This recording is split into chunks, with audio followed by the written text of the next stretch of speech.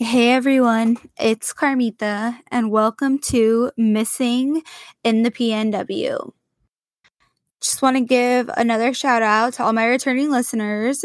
Thanks for hanging out with me again this week and helping get all of these missing person cases out there.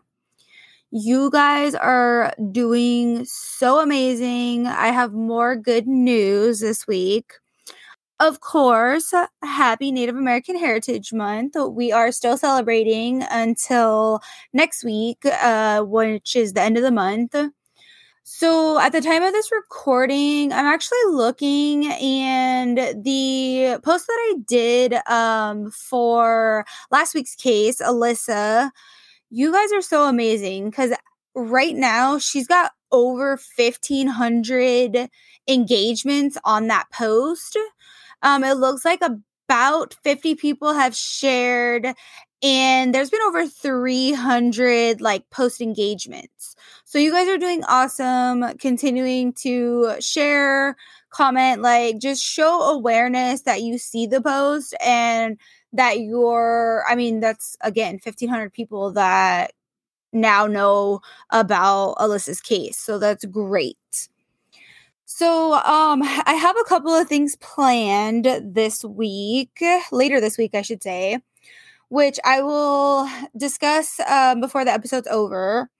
But today, I want to get into a case that I had been researching, and there's some stuff that just does not add up to me, and you guys will definitely see what I'm talking about. It's just really weird, and I know you guys have heard horror stories about Craigslist. This unfortunately might be one of them. So today we're going to discuss the missing person case of Zachary Bashir Porter. So Zach actually went missing on July 23rd of 2013 from McMinnville, Oregon. He was 25 years old at the time of his disappearance, and he was a single father. He had a 5-year-old son, and he was also the primary caretaker of his mom. So he was definitely a big family guy. He left his home around 11 o'clock that day, and he went off to go sell his motorcycle to someone he met on Craigslist. Now, it didn't say where he went exactly to go sell the motorcycle. I don't know how far it was from his home. McMinnville is not a very big town. It's on the way to the Oregon coast. It's probably about an hour and a half, I would say, from Portland. You guys know everything revolves around Portland for me, being that I grew up there. So he actually left, and when he got there, he had reportedly sent a text to his family saying he had sold the bike and he was waiting on a ride home. But his family is not convinced that he actually sent the message.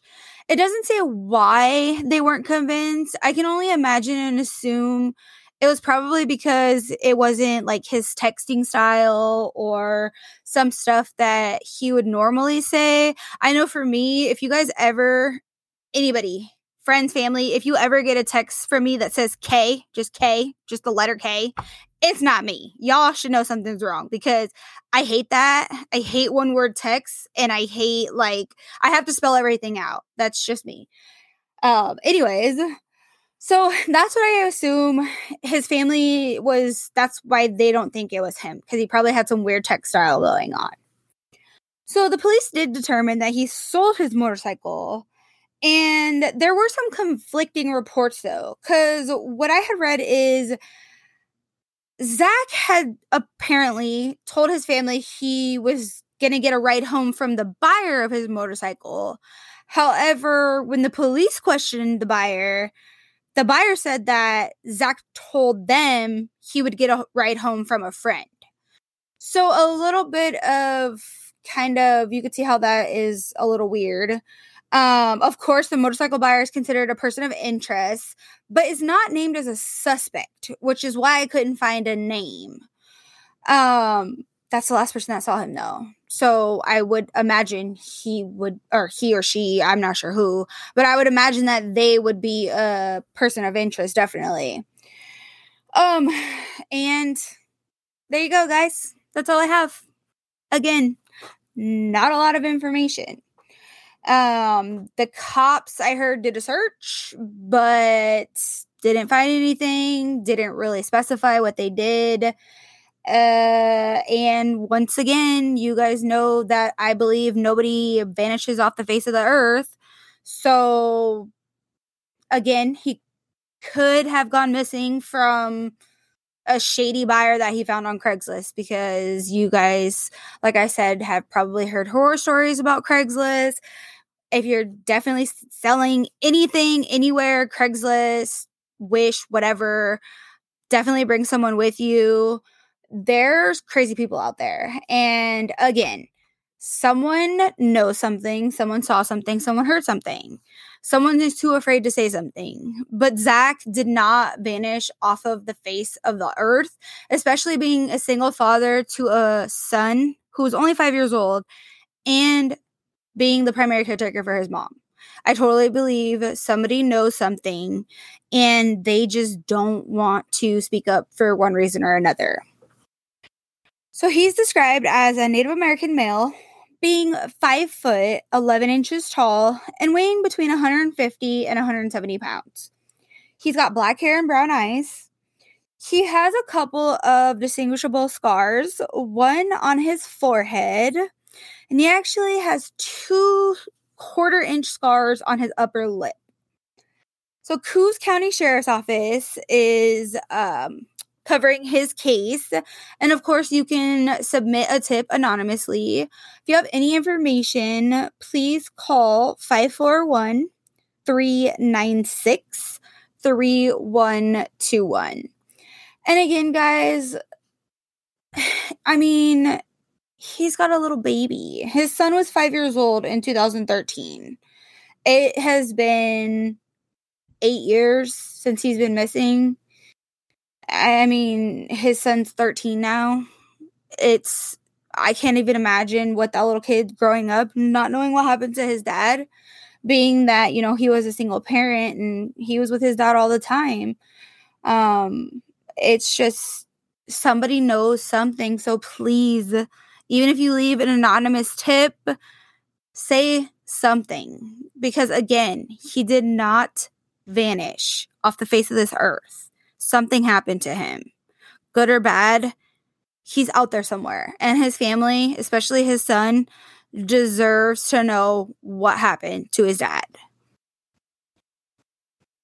So I had mentioned last week that I was just so it's so hard to find cases because, of course, Native Americans are one of the most misclassified races there are, and there's a lack of underreporting and so many other factors that just play into these cases.